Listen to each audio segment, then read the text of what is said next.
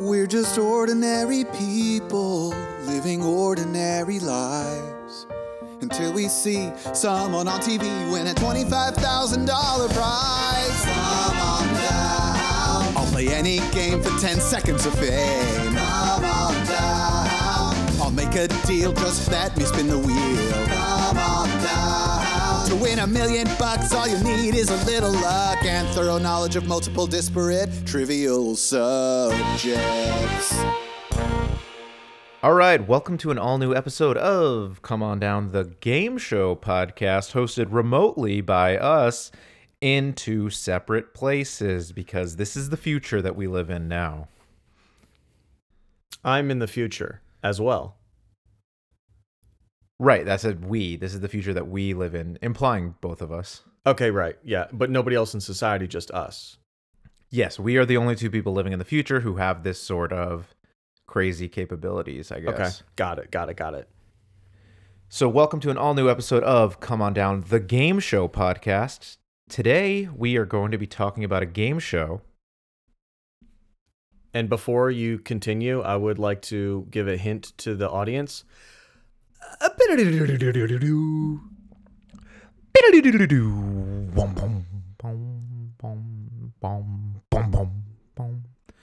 pretty good, right? Yeah, that's good.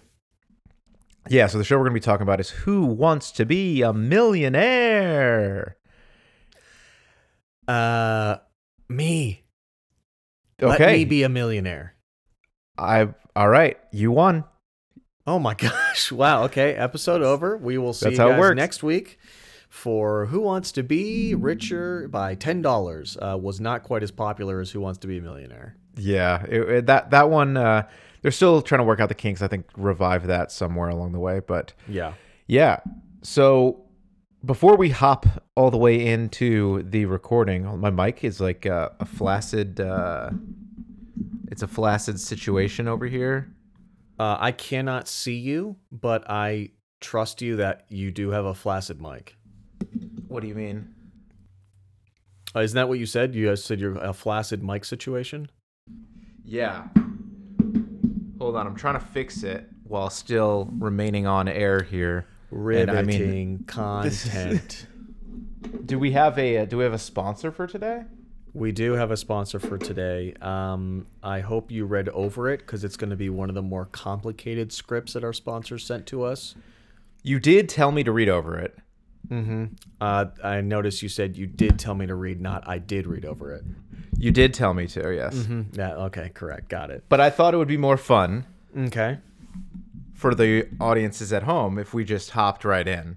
I mean, and then we'll see what happens. Okay, sounds good. I will start. You go ahead and let me know when your mic is at attention. My mic is good. It's standing at attention. Okay, got it. Hey Baker, what do your farts sound like? Oh, just the classic two hams slapping against each other in a strong wind. Mine too. It's awkward and embarrassing. But that all changes today because our sponsor has a revolutionary product.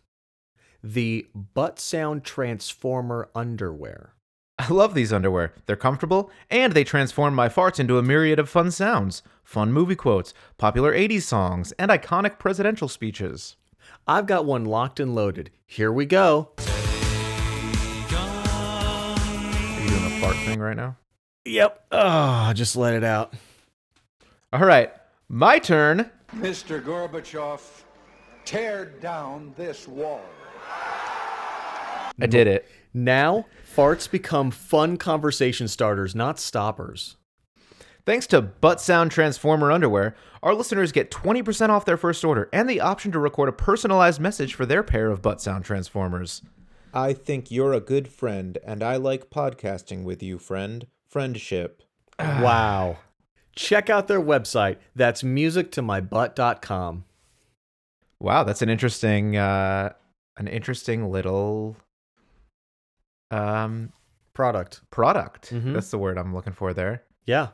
I thought it was cool. I thought it meshed well with the show. It wasn't quite as intrusive as our last sponsor, which that sponsored that company to go out of business. Oh no, another of our sponsors went out of business. Right. Yeah. The end. What are of the odds? The end of the PVC pipe. They weren't sanding it down. It wasn't a smooth surface, and people. Oh sued no, and- yeah. I could see that being an issue. Yeah, it was a bad situation. But this sponsor should be in business because they've got a cool product that revolutionizes toots from your poot. Yeah, can't see this going poorly. So today, as we mentioned, we're not doing a Bloomhouse original game show that only had 12 career episodes. Yeah, quite the opposite, actually. Speaking of Bloomhouse, I watched a Bloomhouse film last night. What was it called? Freaky, the Vince Vaughn body swap serial killer comedy horror. I did not see it. Was it good? It was pretty good. You know, it's like Vince Vaughn tries to murder a high school girl and they swap bodies. And so then there's a high school girl serial killer and Vince Vaughn is a high school girl. Wow. And if you're wondering, does Vince Vaughn make out with a high school boy in this movie? Oh, I guess you'll just have to tune in to Oh, find out. no. Because I don't want to spoil anything. But yes, he does. So does that mean the high school boy is gay? No, because he is making out with somebody who identifies as a high school girl. I don't know why this is difficult for you to understand. Okay. Okay, yeah, I'll take your word for it. Interesting. I don't want that question answered, but I might check that movie out. It sounds like it's an interesting watch. Yeah, it's fun. Vince Vaughn as a high school girl is fun. It's like, you know, it's a little derivative of Jack Black in Jumanji: Welcome to the Jungle, Okay, which I mean was also a very funny performance. So I'd say it's worth checking out. got it. Anyway, this isn't a Bloomhouse original with 12 episodes. This is a British original that we took and we gave it like almost 4,000 episodes so far. So this is Who Wants to Be a Millionaire? And you're familiar with this show, right? I mean, it's one of the most iconic game shows, I would say, in American history, behind, you know, Jeopardy and Wheel of Fortune, maybe. But Yeah. This is a game show I specifically remember watching with my family. Yeah, this was a big craze when it came out. We'll obviously get into all of that. To give you a little bit of behind the origins of the show, it started in, it was British. It was kind of the same, but with funny voices. Right, and they would say, And- thank you. And their money is also all different. And fake. People don't know that, but the pound is a fake currency. In what sense? It doesn't exist. I've never seen it, so that's how I know the pound itself as an object in this material world does not exist. Have you seen a Okay. pound? I like a dollar or like a note. What do you mean? Like a coin, a note? I've been to England where they use them. Did you see it with your eyes? Did I see it with my eye? Yes, I did. Okay. Well, I mean, maybe I'm wrong, but I'm pretty sure the pound does not exist. I mean, hey, I can't, verifiably disagree with you because maybe I was seeing something that just confused me, but I thought that it was a pound. Okay. So this show, like I said, it premiered in the UK in September 1998. Who Wants to Be a Millionaire? The winner, of course, could win £1 million. And at that time, in September of 1998, just to let you know, $1 was worth 0.59 British pounds. So that's like, $1.8 million or so. Wow. Something like that. So it's a lot of money. And of course, we talked about previously how up until like 1990 in the UK, you weren't allowed to win more than £1,000 on a game show. Yeah, it's a So hard they jump. really kind of upped the stakes really, really big. It's kind of like, it's similar to when, a pastor's daughter or, a boy, a son who wasn't allowed to watch R-rated movies or hang out with friends goes to college, and you go from 0 to You go 100 wild. real quick. You go from having sucked 1,000 dicks to having sucked 1,000,000 dicks real fast. Right. Yep. Is that Yep. what you mean? That's exactly what I mean. Yeah. Okay. Yeah, my dad was a pastor, so I know. Uh-huh. And so it premiered on ITV in September of 1998. It was hosted by Chris Tarantino.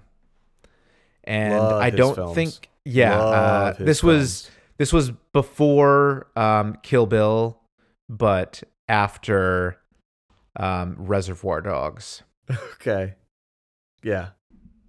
So this was kind of, I guess, his gap. But he did host it until 2014, despite all the controversies about the N-word in Django Unchained.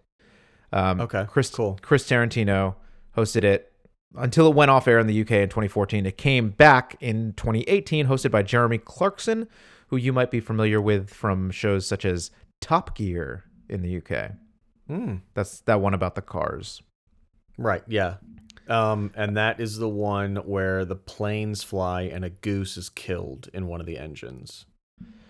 Okay, so you are kind of conflating Top Gun with that, but an interesting childhood telephone game retelling of the plot of the film Top Gun. Right. And which is the part that the goose dies?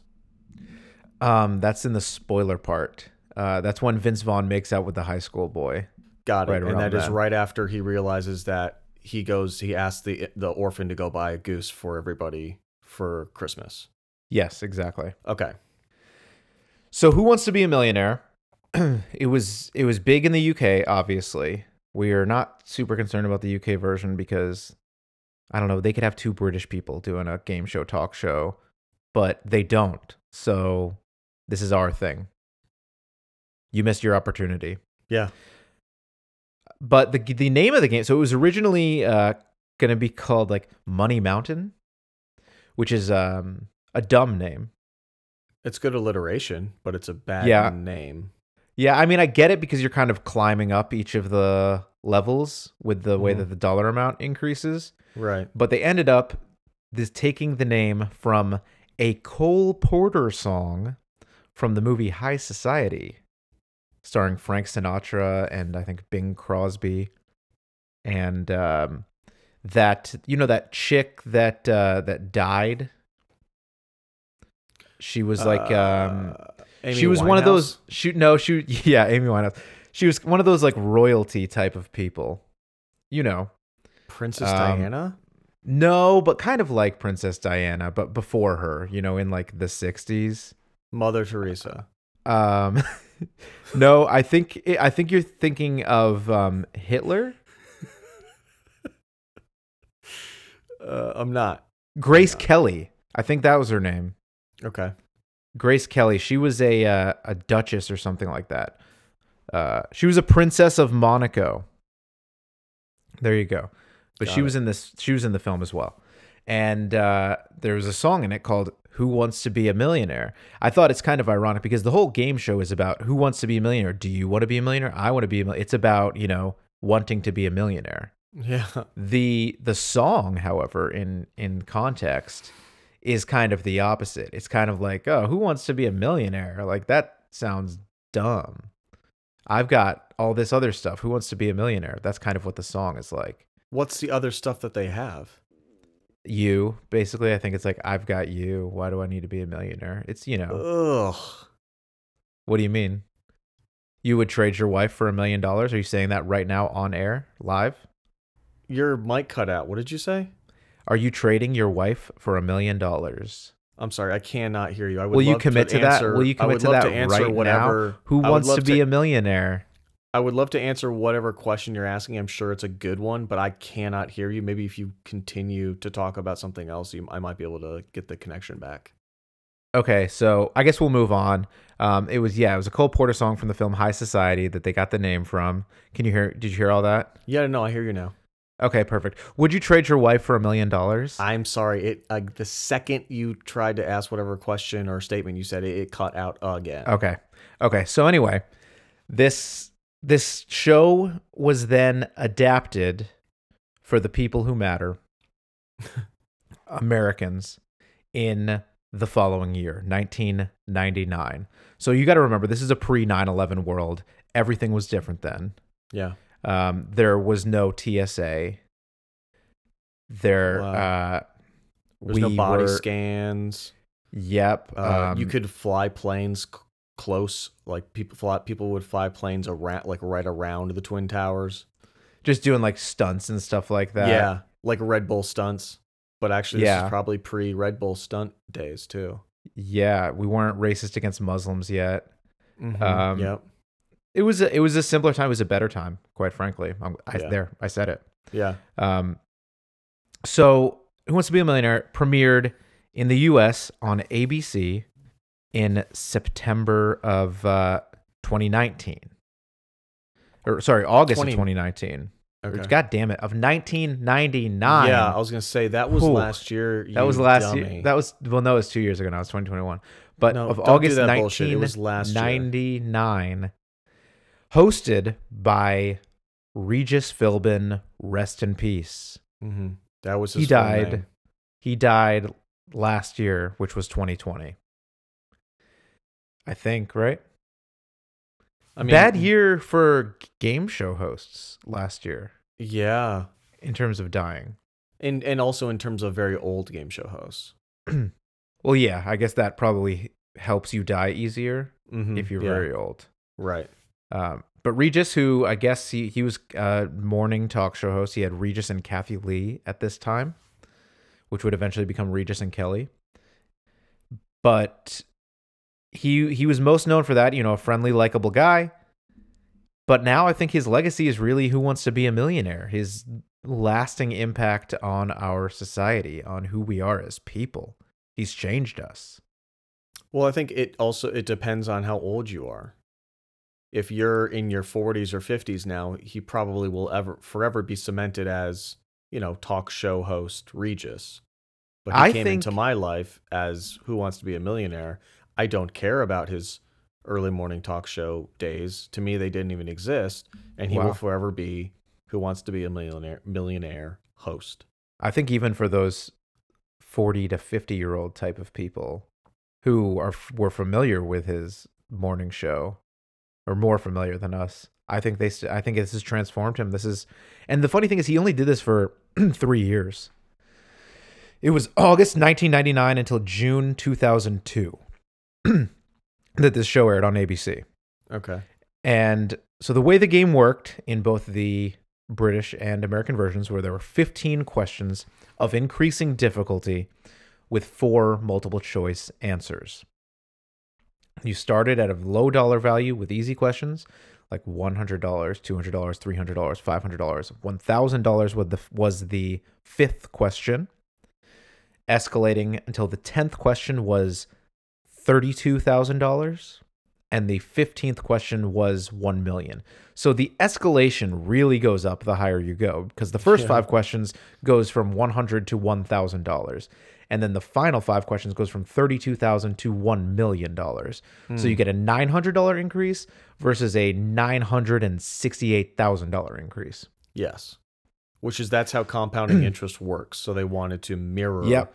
It's kind of like a 401k savings. It's kind of an situation. allegory for making sure that you invest when you're young. Right. Teach the people at home. You can really make the bulk of your retirement money in your 20s if you're just putting away a good amount. That compounding interest, by the time you're 65, it's really going to be worth something. So that's a note to all of our young listeners at home. Please invest your money in a stable 401k plan. Well, no, I would say invest your money in GameStop and Bitcoin right now would probably be your safest. I would, with the least amount of volatility in it. Yeah, those are probably the safest. Bitcoin's been going great recently, by the way, making up some of my GameStop losses. Anyway, yep. The show had these 15 questions. Of course, this was an interesting game show in that there was only one contestant at a time. Most game shows, obviously, there are people competing against each other. Mm-hmm. There's one contestant at a time. However, there are 10 people at the very beginning that compete in the fastest finger competition, in which they are That's what it's called? the fastest finger. Yes. Okay. It didn't have the same connotation back then as it does now. Got it. Fingering hadn't been invented yet, but they would be given a question, put these 4 things in order, either largest to smallest, chronologically, whatever. And they had to put them top the 4 things in order as quickly as possible. And whoever got it right and in the shortest amount of time was the next contestant on Who Wants to Be a Millionaire. So you could unfortunately be one of those 10 people there and never get on the show, which would suck. That's terrible. But you get a great view of the show. You get do to get look a at great view. The You're back right of the there. person's head the whole time. Yeah. So you get on the show. You've got these 15 questions. Once you get to $1,000 and $32,000, the aforementioned 5th and 10th questions, your money is guaranteed at those dollar values. So if you miss a question, if you miss the $16,000 question, you still win $1,000. If you miss the $500,000 question, you still win $32,000. And at any point in time, even after you're asked the question and seen all the answers and have used your lifelines, you can decide to walk away with the dollar value of the last question that you answered correctly. So, the $500,000 question, I feel like, is a place where a lot of people ended up getting stuck, because the drop from 500,000 to 32,000 is so massive. Yeah. It's like, I mean, going from the 500 to the 1 million is basically the same as dropping from 500,000 to 32,000. It's only a $32,000 difference, you know? Yeah. So I think if you don't know the $1 million question, you're going to walk away there. I don't believe that in the history of the show, at least the US version, nobody has ever missed the $500,000 question. Everybody has either walked away or correctly answered the $1 million question. Okay. At 500,000. Yeah. So the first, there are 3 lifelines as well, which we haven't mentioned yet. This was a huge impact on the culture, the lifeline. I feel like we've got people give their answer, and then the host, Regis in this version, Chris Tarantino in the UK version, would say, "Is that your final answer?" That has become a huge part of the culture. Mm-hmm. Is that your final answer? And by the way, while we're going good, would you trade your wife for $1 million? And it's so weird because the second you stop talking about millionaire, that's these loud poppings in my headphones. That's weird. And okay, you're back. Oh, wow. Okay. I guess we'll just go ahead and move on. Sure. Is that your final answer? I mean, I love that part of the show. Yeah. Have you talked about the final answer yet? Yeah, so that's the final answer. And there were the 3 lifelines. Those 3 lifelines were 50-50, which the computer, quote unquote, at random eliminates 2 of the 4 potential answers, leaving you with the correct answer and only 1 other incorrect answer to choose from. There is the Ask the Audience, in which everybody in the audience has a little machine at their chair where they put in what they believe the answer is, and you get the polling results of what all the audience members put. Mm-hmm. And then finally, there's the Phone a Friend, in which you get on the line with a friend that you've chosen beforehand. I think you can have like 5 people that you have on standby, and you choose whichever one based on, you know, maybe who knows most about American history, if that's the type of question that it is. And that person, you have 30 seconds to read them the question and discuss what they believe the answer is. And to me, in these early days, and remember 20 something years ago, the internet was significantly different than it was today. It was, first of all, much slower. Yeah. And second of all, search results didn't work as well as they do today. Yeah, because they hadn't spied enough on American citizens yet, and now that they have collected so much they've data collected all of your data, so they know Yeah. exactly what you're asking before you ask it. Right. And then they sell you something before you are able to ask the question. Right. But you could definitely sense that in a lot of these phone a friends, the person on the other end of the line was trying to look this up on a computer as quickly as possible. Typing in keywords, and because they would be repeating the question over and over as if that was going to help them know the answer. Yeah. Like, oh, you said the president with the 31st president who enacted the blah blah blah. I think it was Truman. So and they would always ask like, how confident are you? And then always say like, 70%. I'm 70% sure. Like, what a weird answer to give. Yeah. But those were the three lifelines. You could use them at any time. You could use all three of them on one question if you wanted to, but each of them was a one-time use only. Once you use them, they were gone. And once all three were gone, you are on your own. You either have to get the question right or walk away or miss it and drop down to wherever you were before. But obviously there are certain points where like, so if you've won $32,000, you have a free guess at this point, basically, because you can't win less than $32,000. So at least on the $64,000 question, you're always going to guess because it doesn't matter if you miss it or not. Right. Yeah. So that was the key to getting to 32,000. That was a big milestone in terms of success in the game, basically.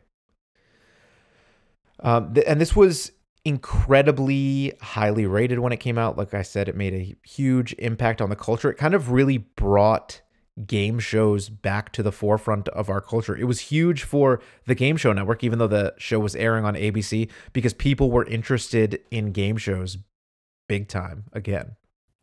I know the Game Show Network like credits it with a lot of their success in the early 2000s. It also kind of, it was interesting because something about the Who Wants to Be a Millionaire adaptation in the US, which is different than most game shows or just TV programs in general that are purchased for rights in other countries, is that there were very, very strict rules in terms of the set had to be built the same as it was in the UK version. The theme song and stuff had to be the same as it was in the UK version. For every single country that made a Who Wants to Be a Millionaire, they had to recreate the same set, the same music, everything. So it was all the same. Whereas normally they kind of will flavor it a little more towards what they think their local audiences will like better. But this was all basically the same. It was the set for Who Wants to Be a Millionaire is the most recreated set in the history of television because of that. Wow. And the song, normally a game show has a theme song, kind of plays once at the beginning or commercial breaks or things like that. This had music throughout, which was very impactful on setting the tone of the game and kind of the way we watched it as viewers. And as the questions got more difficult, the intensity of the music progressed as well. So we had this whole soundtrack of these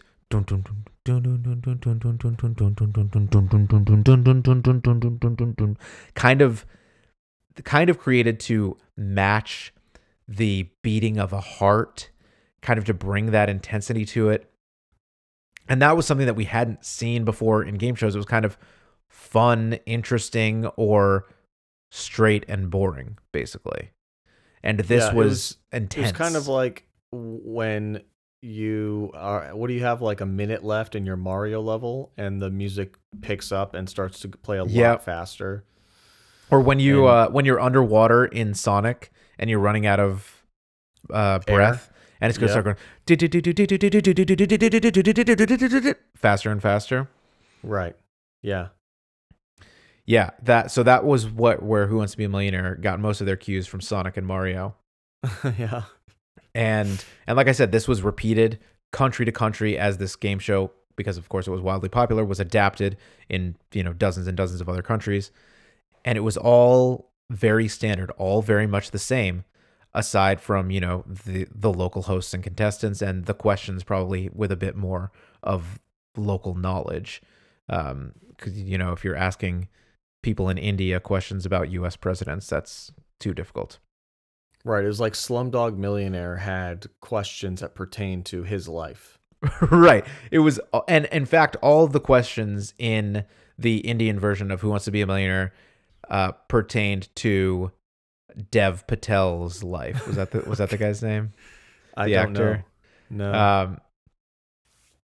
But that is pretty much how it worked, and is also because of this. It's the only game show music that has an ASCAP license, the American Society for Composers, Authors, and Publishers, or something like that, because it's the only like game show score that is used in the way that it's used. Okay. So that was pretty interesting. November 19th, 1999 is a big date in history. And that's because that was the first winner of Who Wants to Be a Millionaire. Is this the guy that worked for the CIA? Did he work for the CIA? I know his name was John he- Carpenter. Yeah, and he had glasses. Yeah. Yeah, Yeah, I'll I mean, never forget this it- guy. I it think I was- was watching live when it happened. Yeah, I mean, it was big news. I think they promoted it in advance so, more people would tune in to see the first $1 million Okay. winner. I am not positive, but I think they at least strongly teased it so people would tune in. And John Carpenter was his name. He made it all the way through to the $1 million question without having used a single lifeline. He still had all 3 lifelines remaining. He was asked the question. He said, "I'd like to phone a friend." Regis asked who he'd like to call. He said he'd like to call his dad. So they got his dad on the line. Regis said, "Oh, we've got your son John here, and he's on the $1 million question. He needs your help." "Oh, all right, here he is. Your time starts now." And John said, "Hey, Dad, I'm just calling you to tell you that I just won $1 million." Yeah. And then he said, "Because the answer is blah, blah, blah, final answer." I think it was Richard Nixon was the final answer. Oh, he worked for the IRS. IRS. Oh. And at the time, first of all, that's the most baller move in the history of anything. Oh, so baller. And at the time, I was like, "Oh, that's so cool!" Like, I knew it was a baller move when I was younger, but also I was like, "Oh, that's sweet." He's calling his dad, and now I'm like, what if his dad was like, "You're not gonna be anything when you grow up," and he was just rubbing it in his dad's face. It wasn't like a celebratory moment. He hadn't talked to his dad in 20 years before that point. He's like, "Hey, Dad, I'm just calling to let you know that I won $1 million, and you're not getting a fucking cent, you piece of shit, you alcoholic motherfucker, going to buy cigarettes and never coming back." Yeah. But they cut that part of it out. Well, okay, it was a similar broadcast TV. situation. Right. It's a similar situation to here. Our mics, Baker's mic specifically, keeps cutting in and out, and it was just a situation where they had to. Oh, is that what it was? Mm-hmm. Yeah, he said, "Hey, Dad, I'm just calling to see, would you trade Mom for $1 million?" Yeah, and the dad kept saying, "I can't hear you," and he's like, What? "I'm not going to answer this question until you answer this for me." And so yeah, he was the first person to win $1 million, the most famous person to win $1 million. Like I said, he had that iconic phone call to his dad that made it way cooler. I think probably some people think that was lame and douchey. I think it's pretty cool. Yeah, that's awesome. That's the best way.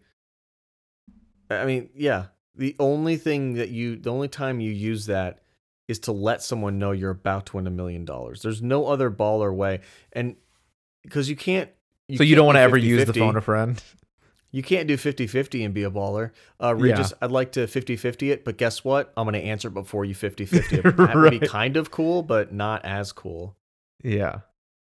Yeah. And then I'll ask the audience, I mean, what's the baller move on that? I don't think there is one. I think you're right. The only thing you can do as a baller move is phone a friend.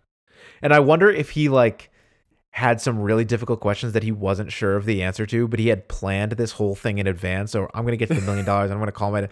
So he was like, "Fuck, I really wish I could call my dad right now, but I've got to save that until my bragging montage at the end." Right. So he was just guessing on half of the questions instead of using those lifelines, just to savor this one delicious moment. I think I figured out a baller move to use with the ask the audience, poll the audience. So you poll the audience. You go, Regis, I'm not entirely sure. I'd like to poll the audience, and you poll the audience, and then you get the the bar chart, the very complicated bar chart graph of the percentage of people that answered which answers. And you go, okay, who raise your hand if you answered A, C, and D, and all the people raise their hands, and you know the answer was B, and you go, you are all retarded. Wow. And then you answer the question correctly. That's a little different baller move. And he's like, I want all people that answered B to look around. These people are stupid. Do not trust them. And then you are their overlords, right? And what if like a couple was there, or like a family was there? And they have to get divorced and split up. Yeah. You have to divorce your family. Yeah, that makes sense. That would be baller. So like I said, this aired for 3 years on ABC. It then from 2002 to 2019 had a syndicated daytime version. This was where more than 3,000 episodes happened. It was originally hosted by Meredith Vieira from The View. And I think she was on The Today Show or something also, or Good Morning America. I think she did it until around 2009 or 10. And then it was taken over by Cedric the Entertainer. And I've got a dog barking at some cars passing by in the background. So it was taken over by Cedric the Entertainer, then Terry Crews, and then Chris Harrison from The Bachelor, who's in some trouble right now. And then it was revived. So it ended in 2019. It was revived much later in 2020 on ABC again, now as basically a celebrity charity show hosted by Jimmy Kimmel. So on this most recent version, it's had 2 seasons now. They've all been celebrity contestants playing for a charity. And they had previously done celebrity episodes playing for charities in the past. Yeah. But now that's all the show is, basically. There's no regular people competing. Do you think this is a ploy to get people interested again, or is this the set standard now moving forward? Yeah, I'm not really sure. I mean, it was obviously successful enough to get a second season. I think the second season aired October through December of last year. Yeah. But I don't know if it'll come back in with the regular contestants again or not. Like you can only give so much money to charity. I mean, I'm not going to give a shit after season 3. Like, wow. Oh, this charity won money. Great. I mean, I don't, but it's all different charities. Everybody's playing for their own specific charity. Look, it's either Susan Komen or get the fuck out. That is how I live my life. Wow. You know, that's a controversial one. A lot of people don't support the Susan Komen and the Race for the Cure and stuff like that. Right. Because there are lobbyists in Washington that want you to get cancer and make you think that cancer's good. And I get it. That's a controversial topic. So that's why it is, because there are people that are pro-cancer? Yes. Okay. I didn't realize that. I guess I just never really looked into it that much. Is it like the same people? It's the same people as... Exactly. It's the same anti-vaxxers. Okay. Anti-vax, pro-cancer. Anti-vaxxers, it's a little known fact, is they actually believe that viruses are good. It's not that vaccines are bad. Oh, it's they want the viruses to spread. We need to cull people. We've got too many. Yes. Right. Okay. Yeah. Yeah, that makes some sense. In addition to these versions of the show, the syndicated version, the ABC version, the celebrity new version with Jimmy Kimmel, where he and his friends just jerk each other off about how cool and rich and famous they are. There was also at Disney World a version called Who Wants to Be a Millionaire? Play It. And they ran shows throughout the day, which if you were at the Disney park, you could attend as an audience member. And they would do a fastest finger, but all audience members participated. And the person with the correct answer in the fastest time then got to be the contestant on the show. And Wow. everybody is playing along all throughout. So you've kind of got your answer pad and you're answering and getting your own individual score as time goes, just for, posterity's sake, so that you're playing and participating. But the person who is competing on the show, obviously you're not actually winning $1 million in Disney World version of the show. But they did have the 50-50 and the Ask the Audience that would show what everybody in the audience had guessed. And instead of Phone a Friend, there was a Phone a Complete Stranger, in which they had another, they call them cast members at Disney World, the employees, in which a cast member had a phone outside in the park, and they would just flag down a random person walking through the park who you would ask the question to. I did attend this one time, and I didn't win the fastest finger thing, so I didn't get to compete, but I did witness it, and it was pretty cool. And instead of $1 million, I think you won a Disney cruise if you got to the $1 million question. Okay, so you won $300. A Disney cruise for 4. Also, a Disney cruise is not going to be $300. This is not Carnival. This is Disney. Okay. Rank your top 3 cruise lines from trashiest to slightly less trashy. Okay, Carnival is the trashiest for sure. Why is that? It's the cheapest. I've been on 3 or 4 Carnival cruises in my life, and so not that trashy, because you went on one and then said, I'll go on 2 more. So here's what happened. So my family, when I was about 17 years old or so, my family booked a Carnival cruise for a family spring break vacation. Mm-hmm. And we all went on this, and we got off into, the ocean, and the engine broke. And so for 5 days, we just floated around the Gulf of Mexico and then drifted back to Galveston, Texas. And so they, we were supposed to be it's a boat. It's supposed to take you places. And so we never got to any of those places. And so I think they gave us 50% of our money back and then 50% off your next cruise. Okay. So then, a year later, my family decided to use that 50% off the next cruise to go on another family cruise vacation. So we did it again. We actually went to places this time, but it was still just okay. Mm-hmm. And then when I graduated college and, was poor, Erica and I, now my wife, my girlfriend at the time, and our friend and his girlfriend at the time, we, as a graduation celebration, went on a Carnival cruise. So at this point, it was a 50-50 shot that this cruise was going to break down in the middle of the ocean, and you thought, I like those odds. Yeah, I mean, for a 5-night vacation for $500-$600, okay. Mm-hmm. So yeah, we tried it. We didn't break down that time. We made it home safely, and it was a fine experience with mediocre food and activities and a lot of type of people that I just don't want to be around in general. So I'm going to say that's the trashiest cruise line. Okay. I guess, and that's the only one I've been on, so it's hard for me to judge. I would guess Royal Caribbean would be the second trashiest because it's the one I hear the second most about. But I think it's supposed to be a little nicer than Carnival. But they have royal in the title. Yeah, Carnival versus royalty, I think you can kind of see the balance there.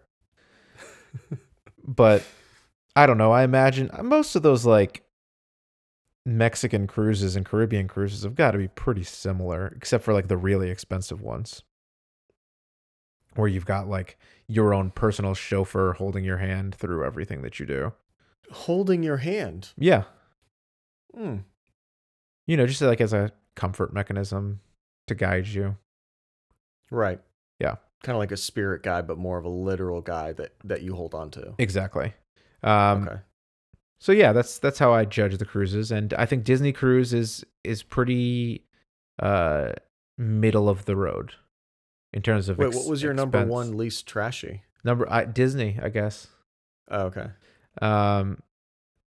So yeah, you could win that Disney Cruise. This no longer exists. It's now a Toy Story ride where it used to be. But it was a fun, cool little thing. And throughout the history of this show, we talked about the 3 lifelines. Those have changed a bit over time. There have been several other lifelines that you're probably not super familiar with over the course of the last 20 years. Mm-hmm. There's been a +1 where you can invite a friend on stage to help you. There's been Ask the Expert, where instead of phoning a friend, you basically get one person that they consider an expert that you can call. They're in the newest version with Jimmy Kimmel, instead of Ask the Audience, because of COVID, there's no audience. There's Ask the Host, and you just talk it over with Jimmy Kimmel. That sounds like a terrible plan. I mean, at least there's another brain on it, I guess. There's a double dip where you can guess twice if your first one is wrong. Ooh, I like that. So in the syndicated version from like 2010 to 2015, instead of the mountain or ladder of money that you're climbing up, for the first like 10 questions, it's random difficulty questions worth random money in random orders. So you might get like the $64,000 question first, and it's kind of difficult. But there is a jump the question, so you can just skip that question and go on to the next one. There's a switch where you could switch the question for a new one. So there was like some same amount of money. Yeah, but just a different question for the same difficulty. So there was definitely, some different lifelines throughout. I think the 3 classic ones are the only ones that I give a shit about. That's all that matters to me. Rank the lifelines from ones that you don't give a shit about to the ones that you give a shit about the most. There's a lot of ranking from worst to best going on right now. I'm going to say all of them I don't give a shit about, except for the 3 that I do give a shit about. Okay. That's my philosophy on it. Those 3, rank those from 3 to 1. Okay. I would say number 3 is the 50-50, because people would always... Yes, here's why. People would always be like, I think it's either pelican or ostrich. I think it's one of those two. Let me do the 50-50. And then the 50-50 comes, and the 2 remaining are pelican and ostrich. So you've been fucked. Yeah. Well, that's the thing. You said at the beginning, and I know that they probably claim this as well, that the computer randomly removes 2 random ones. And it's bullshit, because every single time the person talks it out, it is those 2 that they're trying to decide between. Yeah. So I agree. I don't put that one third, but I agree it's bullshit. I would say Poll the Audience is the biggest waste of time. See, I like that one because you get I don't know how large the audience is exactly, but I like getting a good sample size. Over the course, you're also getting a sample size of people that think it's a fun time to wait outside for 2 hours, get let into a stage, and then be told to shut up and don't say anything for an entire hour. I mean, that's true, but I also think of it as like, okay, so if you've got like a family that are there and, one of them knows the answer, I think they'll be like, oh, it's B. And everybody in the family will put B maybe. So like based on the fact that there's one smart person, I'm getting, 5 Bs in the mix that are helping me. I don't know. I feel like when I see those, the majority of the time the audience is correct. Okay. So I kind of like that one. And Phone a Friend, just due to the flexibility of it, the baller potential that you can possibly have in different ways that you can use it, in addition to just getting help from the answer, I think you got to rank that number 1. Yeah. Or like, what if you know that you're about to get this wrong, so you order a pizza to your hotel room so it'll be there to by console the time you you leave the show? That would, yeah. Yeah. Yeah, I'd like to Phone a Friend. Pizza Hut. Your friend is Pizza Hut? Yeah. Uh-huh. Yeah. No one out pizzas him. So this show, like I said, it's gone for 21 years. There have been $12 million winners on the US version of the show.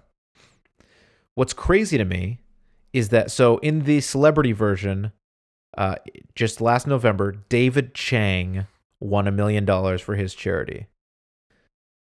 He was the first celebrity to do so, although in the original run, there was a celebrity episode in which Norm Macdonald was on the $1 million question. By the way, funniest person in the world, Norm Macdonald, was on the $1 million question, knew the answer or thought he knew the answer, and he was like, I think it's blah, blah, blah, blah, blah. And Regis was like, are you sure about that, Norm? And he was like, I don't know. That's just what I think the answer is. And Regis was like, well, remember, if you miss this, it's $32,000. This is $500,000 for the charity that you're playing for. And he was like, well, I don't know. I think that's what the answer is. What are you telling me? And Regis was like, I'm just telling you that if you miss it, it's $32,000, not $500,000. And he was like, okay, well, I think it's that. But I guess if you're telling me it's not, then I'll walk away. I guess I'll walk away. Final answer. And it was the thing that he thought it was. And he thought that Regis knew that he was wrong and was telling him, like, don't piss away $500,000 for this charity. Yeah. So he was upset that he thought he was, he knew the $1 million answer. But like I said, nobody's ever missed the $500,000, or nobody's ever missed the $1 million question before. So he walked away at the $500,000. But what was interesting to me was this show has been on in syndication, like I said, from 2002 to 2009. The last $1 million winner was 2003, before David Chang last year. So they made it a lot harder. I guess. Or they just put dumber people are on. getting dumber. Yes, exactly. Maybe us as a society are getting dumber because we're sitting down, looking at our phones when we could be looking up at the sky and wondering, how does the sky work? And then going back down to your phone to research it instead of starting in the down position. How does the sky work? But that also reminds me of, speaking of Norm Macdonald, of his infamous Saturday Night Live monologue. Of course, he was a cast member on Saturday Night Live who was fired. And then a year and a half later, he had Dirty Work, a classic 90s comedy, coming out. And he was asked to host the show. And in his monologue, he said, I was fired on account of they didn't think I was funny. And now here I am a year and a half later, and I'm hosting the entire show. So I thought, wow, how did I get so funny in the last year and a half? But then I realized I didn't get funnier. The show just sucks now. Oh, man. So anyway, yeah, I think they probably just put a lot of more dumber people on the show. Again, it was more daytime show. They can't be giving out $1 million all the time on a show that's airing 5 days a week. But yeah, from 2013 until just last year, there were no $1 million winners. This, of course, is not a show without controversy. Going back to the UK for one. Well, first of all, their first $1 million winner, the episode aired on ITV. This was the channel that it was on, in competition with a series finale of a very popular BBC show. And so there was a lot of discussion over there about, okay, is it a coincidence that the first $1 million winner is airing up against this other show that's supposed to be getting very high ratings because it's the finale of this beloved series?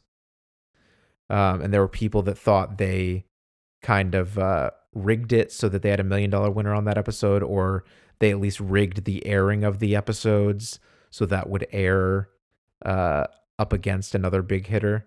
So there was some controversy there. I don't think anything was ever proven. There was a big controversy in 2001 when a guy who was in the British military named Charles Ingram competed on the show. And he won the £1 million. He wanted to be a millionaire.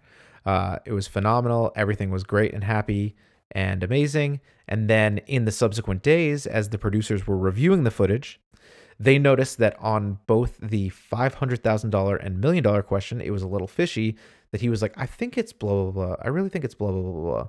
And then he was like, you know what? No, actually, no. I think it's this one. Final answer. On both of the $500 and $1 million questions, he did that.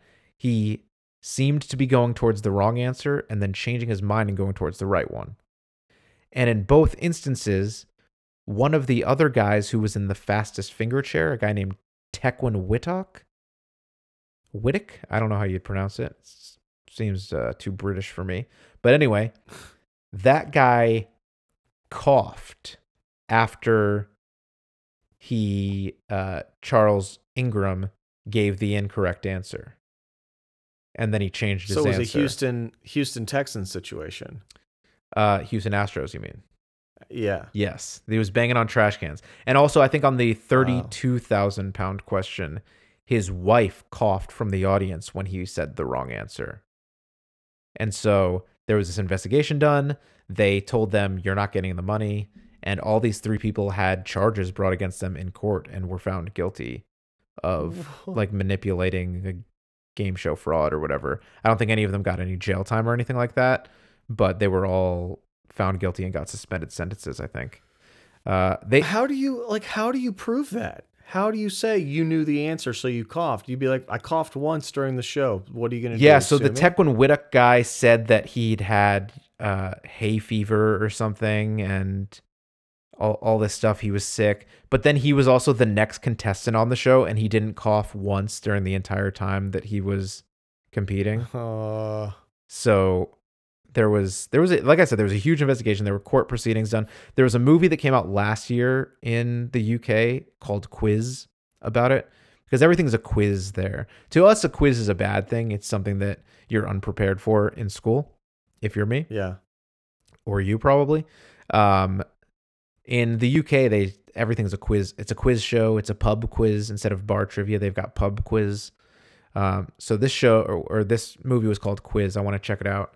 I think it's got Michael Sheen in it, who, he's good. Oh, yeah. He always plays a real creepy guy, and he does a really good job at it. He's good. Yeah, he was really funny in 30 Rock when he was one of Liz's boyfriends. But anyway, that was one of the big controversies from this show that originated in the UK. There have also been a couple other controversies. There was somebody who gave the wrong answer, but they said it was the correct answer, and people like wrote in afterwards, and they were like, it was in a set of tennis, what is the fewest number of strokes a player can have to win a set? And they said, okay, you need 6 games to win a set, and you need, so it's 15, 30, 40 game. 40. So four points to win a game. So 6 times 4, 24. You can get, right. So 24.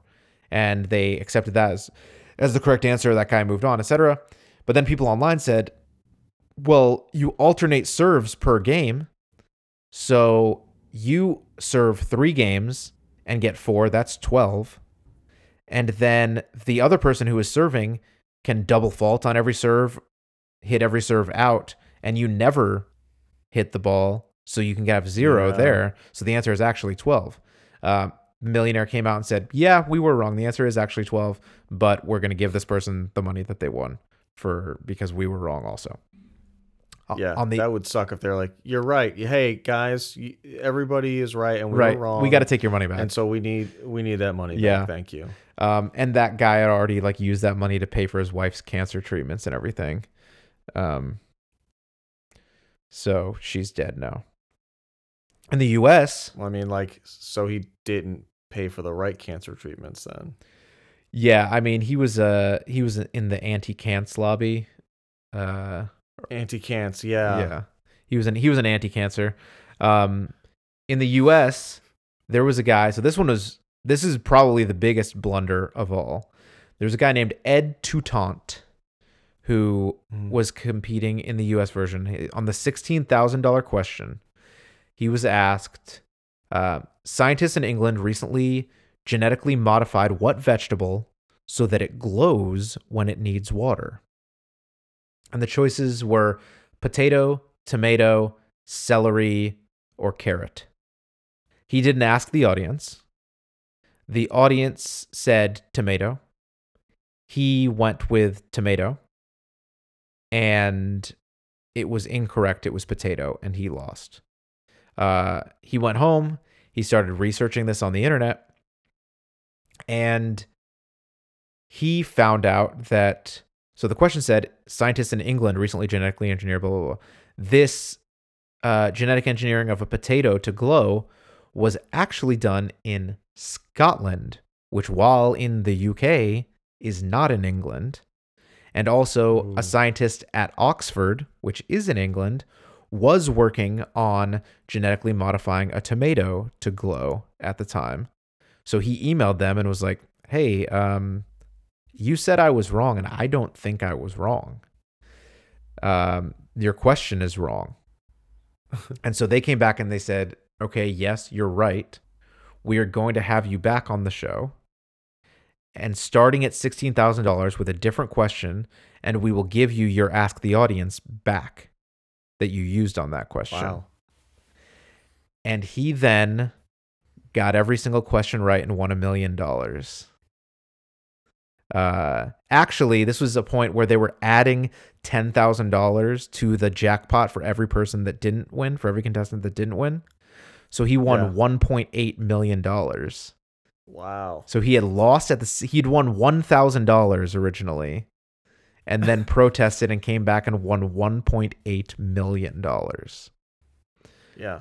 Again, compound that interest. That's Put what compound in interest is all about. stocks. Here's how you turn $16,000 into $1.8 million. Ed $1 million, Toutant. yep. But yeah, that's pretty crazy. One of the $12 million winners in history originally didn't win and came back on a technicality of them flubbing a question. And he came back and That's won. awesome. So I think that's what life is all about. Getting by on technicalities, finding all the little ways you can screw over the guys who didn't write their legal copy properly. Make sure you read that fine print. Figure out how to get that million. Get that bag, playa. Yeah, that's good advice for everybody. And then make sure you carry that philosophy into your life later in life when you're rich, and make sure you find as many loopholes as possible to get out of paying for taxes. Yeah, that is important. Especially if you're going to win $1.8 million, you're going to be taxed. Yeah. Who is the great philosopher Kanye West said, she gonna leave with half after you get divorced, you know? So, Yep. Mm-hmm. so And now that he's getting divorced, she is gonna leave with half at least. yeah, I think but who has more money? I mean, I would say probably Kanye, but I bet it's closer than I think. Right. It's like the same thing with like Tom Brady and Giselle. Like I think she's super, super rich also, independently. But anyway, that's kind of some of the controversies that have existed on Who Wants to Be a Millionaire and in the Kardashian West household. What do you think Kanye's net worth is? I would guess that his net worth is somewhere around $500 million. That's cute that you think that, because it's 1.3 billion. 1.3 billion? Man. And then how much, as of October 2020, Kim Kardashian is estimated to be worth $780 million. What does that make you like want to do to yourself? I mean, I'd have to turn the camera off first, but what do I want to do? I mean, it's fine. I imagine that a lot of stress and legal bullshit comes along as baggage with that much money. But so what you're saying is, who wants to be a millionaire? Who wants to be a millionaire? Yeah, who wants to be a millionaire? I do freelance work that takes me a lot of time for an extra $4K a year. So I'm good. What, when you come up with pranks for YouTube channels? Specifically so that they get arrested, yes. Or murdered because some prank YouTube channel guy just did a prank that you wrote for him, which was that is not true. The prank I did was, not write that. I'm gonna pretend to armed rob somebody for my YouTube video, Mm-hmm. and then he did it, and then the person, the victim of his hilarious hijinks and prank, happened to be packing heat and shot him, and he dead. Yeah, I did not write that. I do think it is a great prank, didn't- and I think that all the prank shows. You just didn't write all the the prank twist, shows- that twist at the end of Right. him getting shot in the head and dying. Yes. Which was marvelous. Shyamalanian, honestly, twist there. Yes. And it's one of those things where, like, listen, nobody deserves to die, but some people are asking to die, and I think that's what that guy was doing. Mm-hmm. So you don't think Stalin and Hitler deserve to die? I'm just saying they were asking for it. I'm just saying they were asking for it. Yeah. But this game show, Who Wants to Be a Millionaire, as we wrap up here, like I said, it revitalized game shows in kind of the American subconscious. This led to game shows like The Weakest Link, which we've talked about previously, kind of following in its footsteps in terms of prime time popularity, in terms of us stealing ideas from game shows from the UK and just bringing them over here and doing the same thing pretty much. This was kind of a big boom for the Game Show Network. This kind of, the way it was set up in terms of the intensity and everything, kind of was the beginning of our obsession with reality TV. Because on the heels of this is kind of when we got shows like Survivor and Big Brother and things like that started kicking off, where it was the drama of everyday people that we can kind of relate to and edited in certain ways to heighten that drama. I think this was kind of where we were going as a society at the time. I think that's probably why we embraced this and then those as much as we did. This was a really, I think, important game show. That sounds really weird to say, but just in terms of like the media landscape, I think it changed things. Yeah. Yeah, I guess that's true. I'm looking at when The Real World started because The Real thought World that was early probably the 90s for beginning. sure. Yeah, 1992. It looks like. Right, but I just want to end this episode by saying, if you haven't, go out and watch The Real World Road Rules. I have been getting recommended clips on YouTube and just watching CT absolutely beast dominate in all of the challenges. And I think that it's really good to watch because you can see what pre-workout steroids and cocaine can do to help you push your career forward in terms of being a reality star. and like compound interest, that's an important lesson for kids today. Absolutely. Both equally as important. Agreed. So I'm gonna give this one a 5 out of 5 buzzers. I think Wow. this is top 5 game show territory right here. Who Wants to Be a Millionaire? What about you? I mean, I want to give it a 5, but I also don't want to be a poser. So I'm going to give it a 4.95. Okay. What takes away that 5/100th of a point?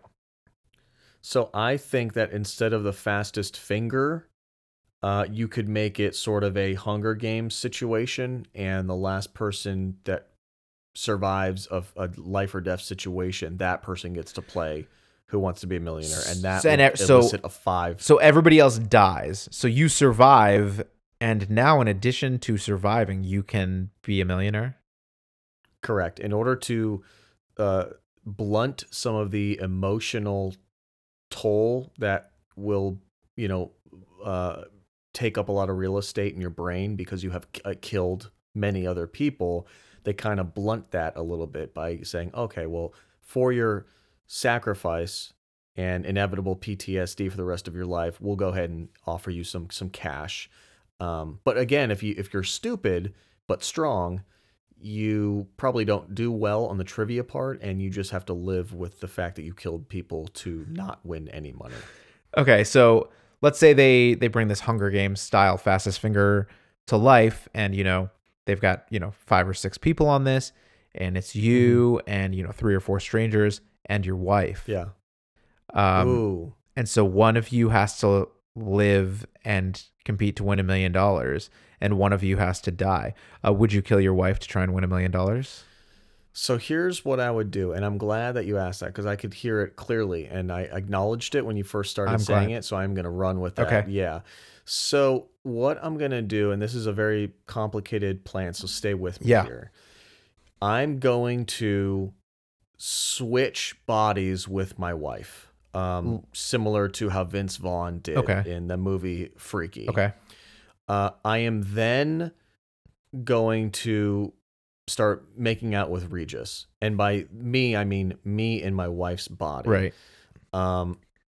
Regis will become distracted. He is the ultimate host. He is the one who does, he's the guy in Hunger Games with the blue hair. He's the guy in Gladiator with the thumbs up, thumbs down. Okay.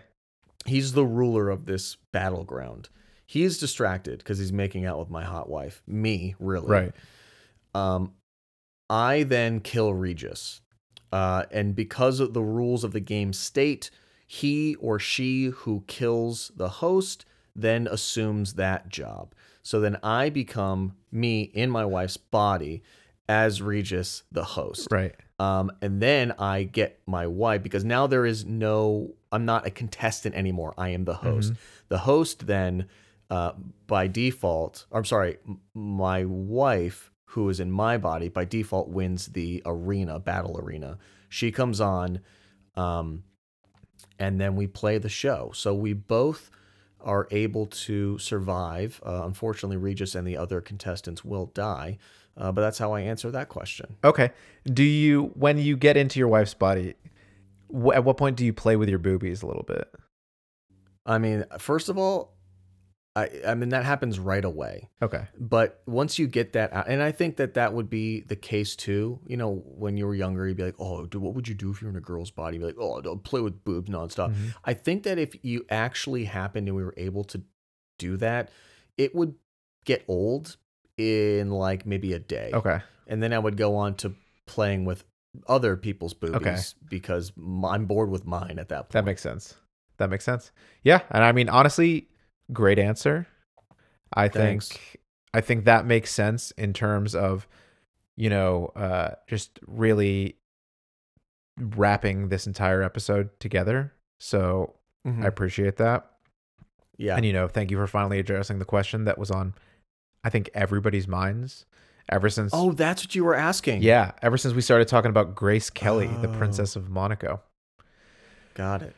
From High Society. Cole Porter, Who Wants to Be a Millionaire. Anyway, this has been just a remarkable episode of Come On Down, the game show podcast. A remarkable episode that we just didn't do Make It Better because it was such a good episode. I think we just did Make It Better right there. I think the Hunger Games scenario, the booby playing, the wife swap, I think that's a Make It Better. I would watch that. Okay, good. And yeah, I think you can follow us on Instagram at Come On Down Show for more content like that. For any sort of body swap comedy stuff that you're looking for, we'll have it. Yeah. And you can email us at comeondownshow@gmail.com if you got any ideas to make it better. If you would trade your wife or anybody else in your life for $1 million, just let us know. Yeah. Until next time. We will see you guys later, and stay strong, fight, get that $1 million, make that money, Playboy, and one day you too can be a Kim Kardashian. Right, and then just one last thing from me before we sign off. Remember, always, always, always.